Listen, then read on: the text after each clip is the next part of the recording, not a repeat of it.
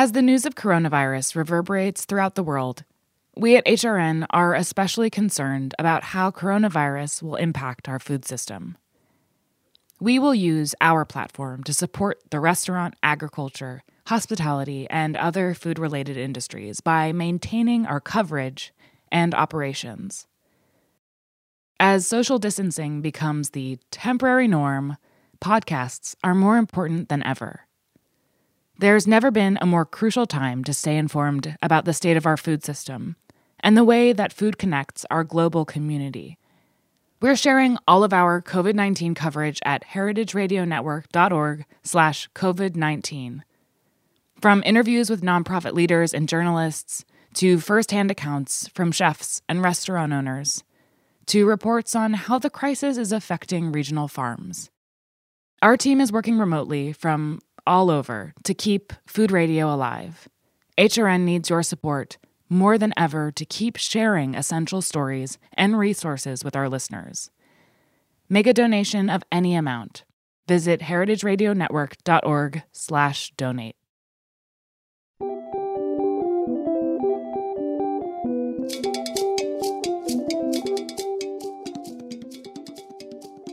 Welcome to Food Without Borders, a show about food, politics, and identity.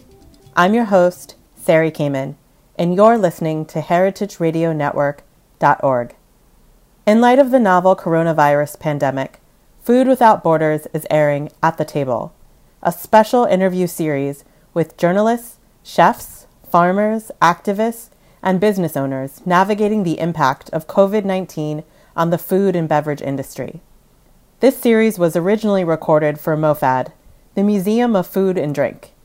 If you'd like to watch the online video version of these interviews, please visit www.mofad.org/online-video-series. Thank you so much for listening. Hi, everyone. It's Sari, the Public Programs Manager at MoFad. Thank you so much for tuning in to At the Table, our online video series about the impact of COVID-19 on the food and beverage industry.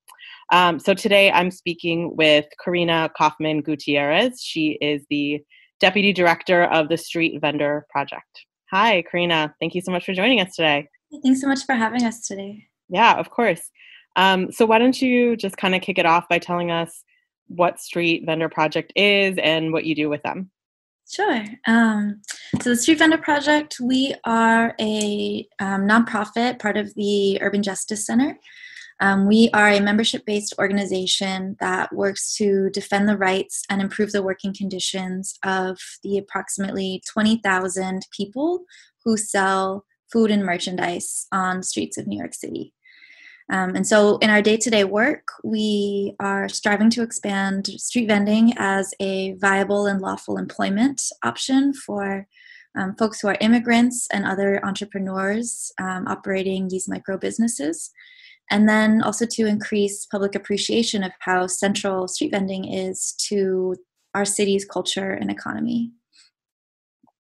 So I think it goes without saying that the street vendors in New York City are facing just an unimaginable amount of hardship right now, with everything that's going on with the country being shut down, and also the fact that they're almost probably all immigrants and a lot of them are undocumented. Can you just talk a little bit specifically about what's been going on from where you sit? Yeah, absolutely. So in terms of our membership of folks across New York City, about 90% of street vendors are low-wage immigrant workers, and they rely on busy streets to survive. And so as the stay-at-home order, and rightfully so, is encouraging and mandating people to stay home, this unfortunately leaves people who rely on the day-to-day income to support themselves and their families without support and without income. And so, as you mentioned, a lot of folks that we work with, the majority of folks that we work with are, as small business owners and as undocumented immigrants, are ineligible for any of the benefits that have been released, either at the city, state, or federal level. At the city level, there are some small business loans and grants available, but for street vendors who are either sole proprietors or operating cash-based businesses. Unfortunately, a lot of folks don't have the the application process is really burdensome for people who are operating on the day-to-day. And then in terms of federal stimulus checks, if you don't have a social security number, you are ineligible. And that is a direct attack on immigrant communities, and it's a direct attack on the majority of street vendors who are out and providing for our city. I mean, to be clear, what is the percentage, I guess, of street vendors who are still operating, who are still working? Yeah, so during the first week of when the pandemic kind of was beginning in March, most folks were continuing to work. They were taking precautions, wearing masks and wearing gloves, being the only ones to handle food and merchandise. But they were reporting that their sales were down about 90%. So there's one woman that we work with, for example. Her name is Gregoria. She sells tamales in Corona Plaza. And she was saying she'd been out for a full 6 hours and had made $7. And that has been the experience of most people as our streets are clearing out. Most people are, if they're continuing to work, have seen that their sales have gone down so much that it doesn't even make sense to continue working. For others, they have to, because they're not receiving access to benefits in any other way. So the numbers, they're going down constantly, because it's a question of people's, safety. A lot of vendors are the sole caretakers of their families. And so as with other essential workers who are out, who are, grocery store workers, transit workers, it's not just about their safety, it's about what they might be bringing home to their families. I guess 2 questions about that. The ones that are still out there operating, how have they adapted? What kind of safety precautions have they, incorporated into their business practices? And are some of them choosing to isolate from their families because they are, so to speak, on the front lines? Yeah, so vendors are considered essential retail under the governor's pause orders, so they can continue legally working. But in order to be ensuring their safety as well as the safety of their communities and their clientele, folks are wearing masks, wearing gloves, sanitizing their gloves constantly throughout the day, or switching gloves.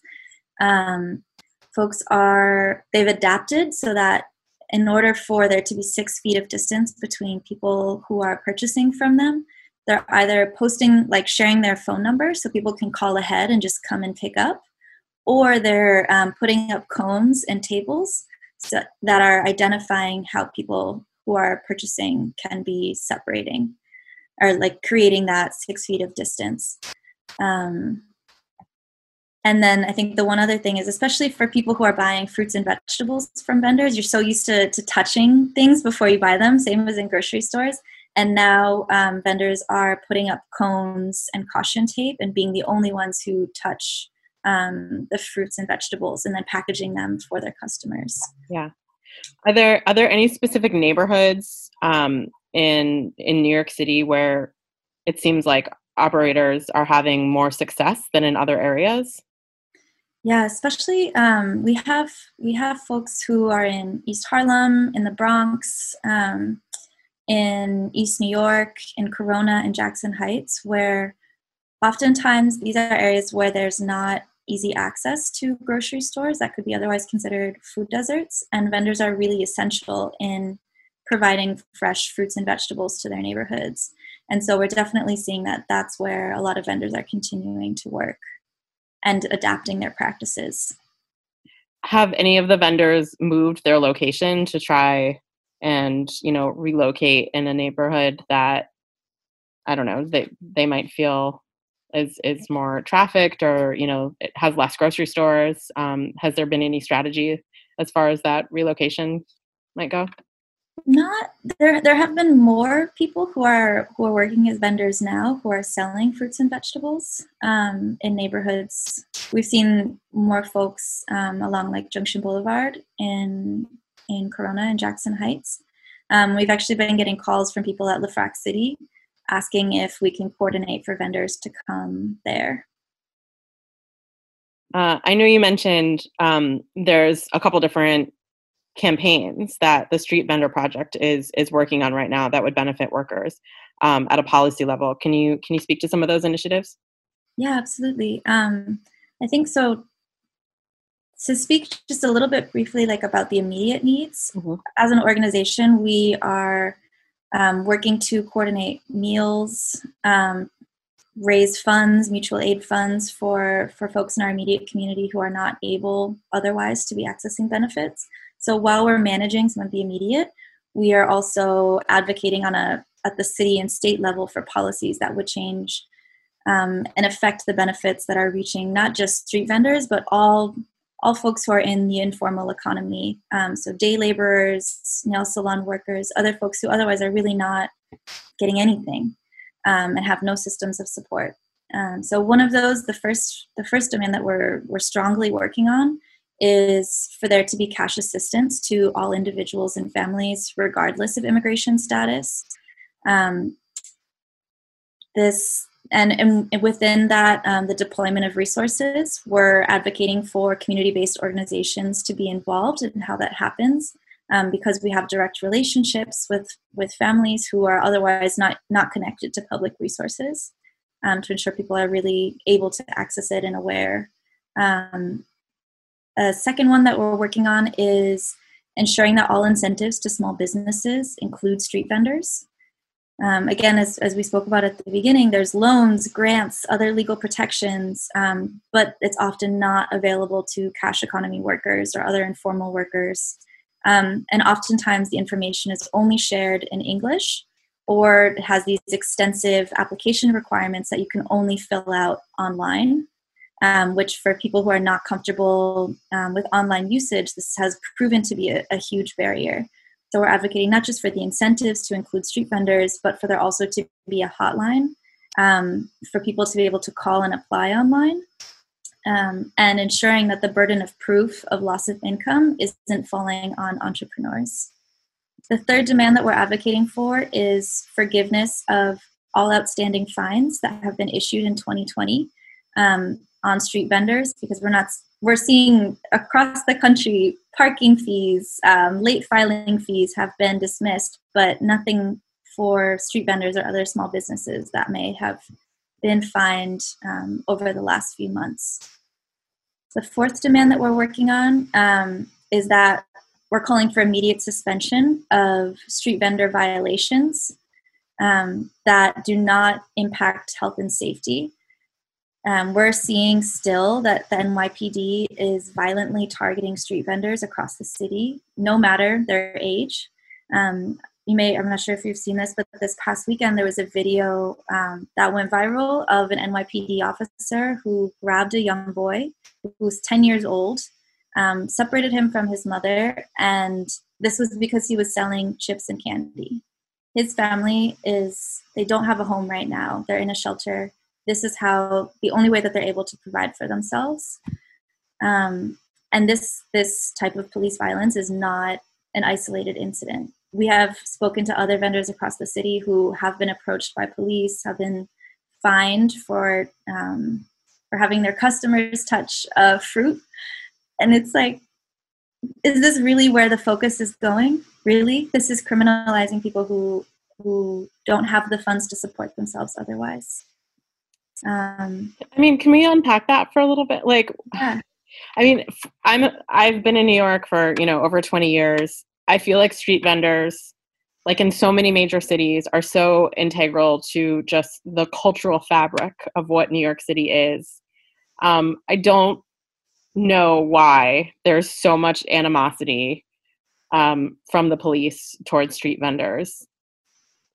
It seems so, there's such an aggressive targeting towards them. And it's it's not just that they're immigrants, maybe, because, there's lots of immigrants in New York City working in all different kinds of fields. Like, why do you think that street vendors are the target of so much harassment from the NYPD?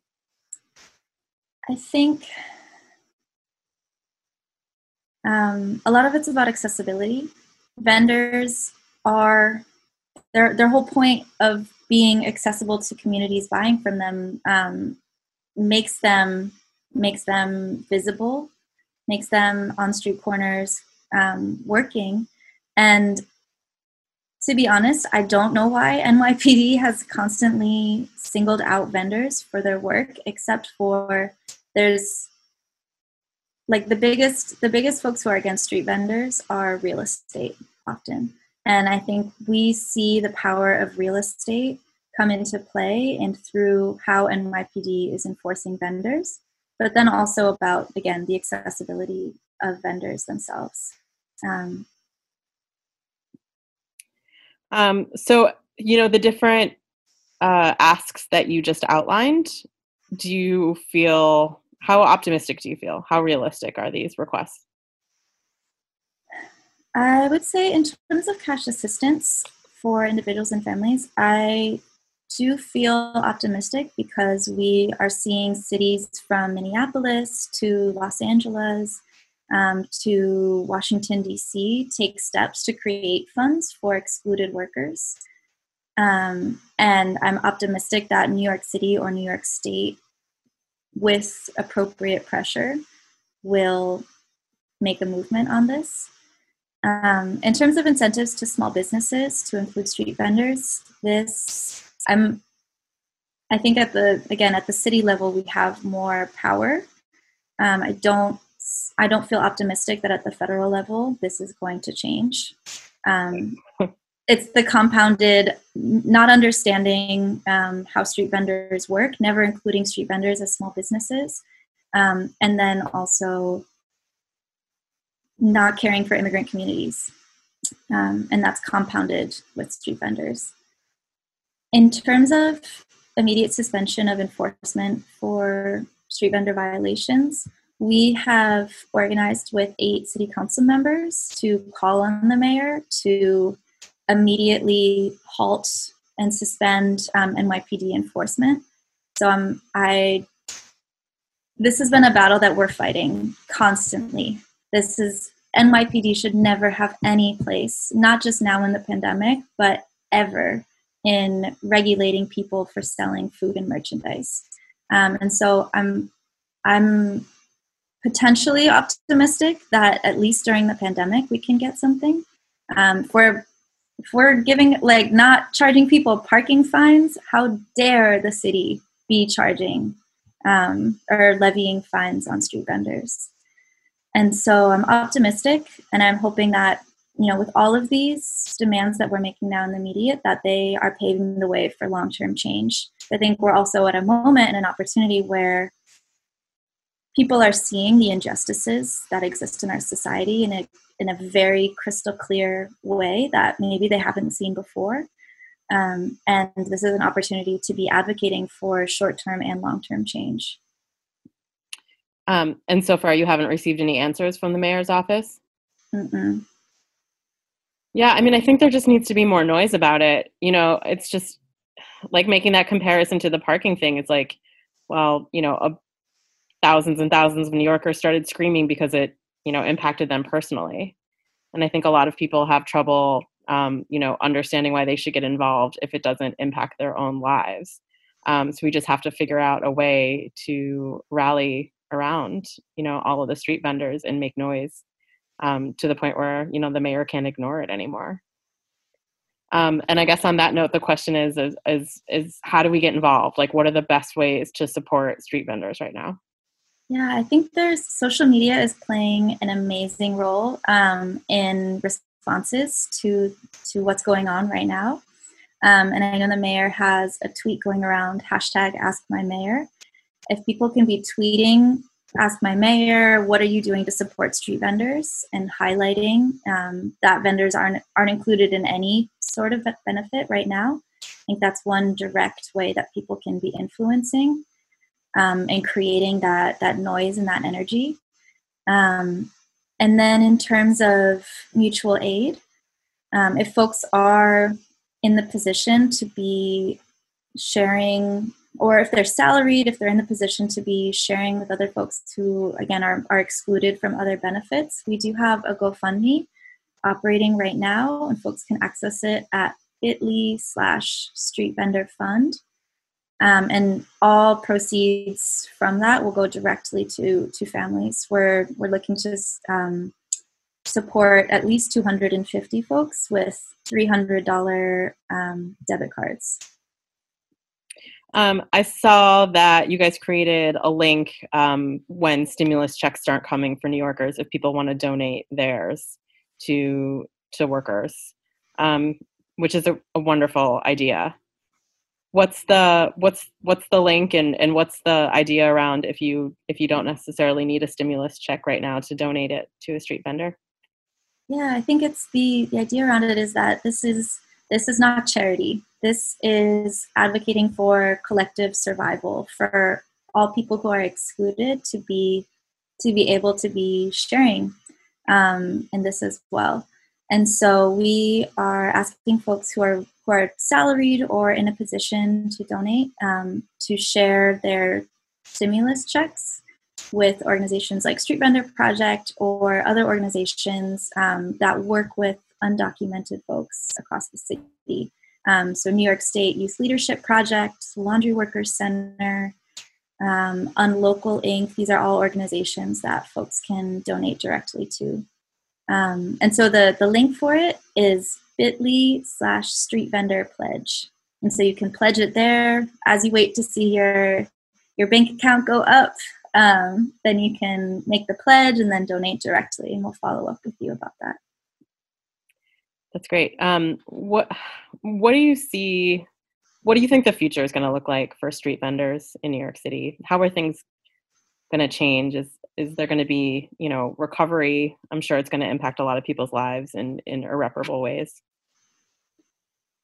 Yeah, I think there have been I want to highlight maybe some good things that will come out of it to start with. So one amazing outcome of this has been the community among vendors that has formed, because so often people are working such long hours, they're essentially independent businesses, so they're not necessarily working with other folks.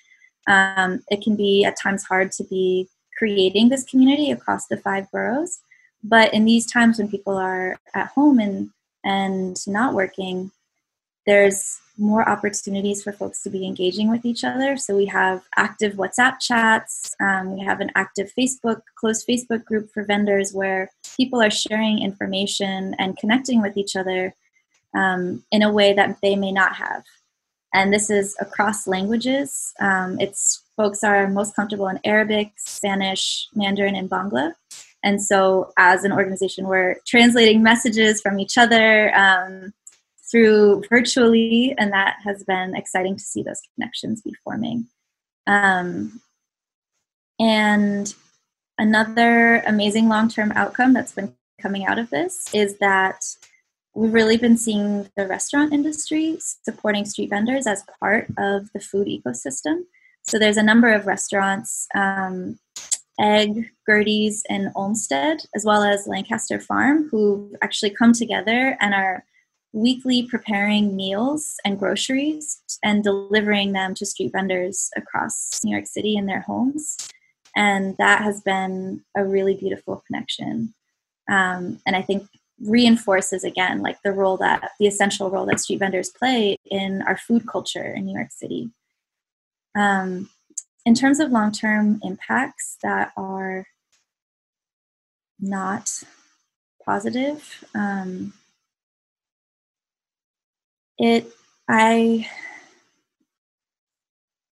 think a lot of families are just, at this moment, they're struggling to put food on their table. They're struggling to be able to have any sort of, they don't have savings because they work day to day at the moment. Like, they don't have savings to be thinking about how they're even going to pay rent on May 1st. People were struggling in April. How is May going to work?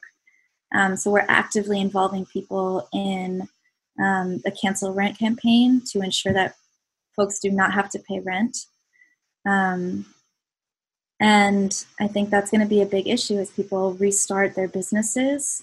You have to invest in the ingredients and the products that you're selling, and people don't have that capital to be doing that right now. Karina, how has your job changed, and how has Street Vendor Project as an organization changed since the city shut down? It's changed wildly. A lot of our work is generally outside of this is advocacy. So much street outreach. That's a huge part. Is that we're going and meeting people where they're at, and then holding in-person meetings at our offices at the Urban Justice Center. And so much of it is based on human-to-human connection, like in person, that has hugely changed. And so we are all becoming virtual. We're trying to become virtual experts. We're trying to figure out virtual simultaneous translation. We are working heavily. We've always worked heavily in coalitions, but we're relying on our coalitions even more now, so we can create policy that is immediately responding to the exclusions that we're seeing that are directly affecting our members. So I think that rapidness in place of crisis, unfortunately, is something that's familiar to us at the Street Vendor Project, because we're always operating from working with our community members are the most marginalized, along with others in the city. But so we're always operating from a place of crisis. This is a little bit more intense, though, because it's a virtual shift. So tell us how we can follow along with Street Vendor Project virtually, online. You can help, share, retweet, yell at the mayor, etc. Yes, so always you can follow us on Twitter, Instagram, or Facebook. On Twitter, we are Vendor Power. On Facebook and Instagram, it's Street Vendor Project. And we're sharing ways and highlighting the stories of our members as well through our social media. And then if you can be tweeting at the mayor with the hashtag #AskMyMayor and asking what he's doing to support street vendors, knowing that the answer right now is not much, and perhaps suggesting ways as well that this can be, advising him on how it can be changed. Yeah. And can you just give us the link for that GoFundMe page one more time? Yes. Our GoFundMe is bit.ly/streetvendorfund. Great. Karina, thank you so much for speaking with me today. And on behalf of MoFad, thank you to your whole organization and to all the street vendors out there. And we are certainly rooting for them. And, we'll do our best to support you as much as we can. Thank you so much for having us today and for sharing in this dialogue. I really appreciate it. Of course. All right. Stay safe. Thanks. Take care. Bye. Thanks for listening to Heritage Radio Network, food radio supported by you. For our freshest content, subscribe to our newsletter. Enter your email at the bottom of our website, heritageradionetwork.org. Connect with us on Instagram and Twitter at heritage_radio. You can also find us at facebook.com/Heritage Radio Network. Heritage Radio Network is a nonprofit organization driving conversations to make the world a better, fairer, more delicious place. And we couldn't do it without support from listeners like you. Want to be part of the food world's most innovative community? Subscribe to the shows you like, tell your friends, and please join the HRN family by becoming a member. Just click on the beating heart at the top right of our homepage. Thanks for listening. This program is powered by Simplecast.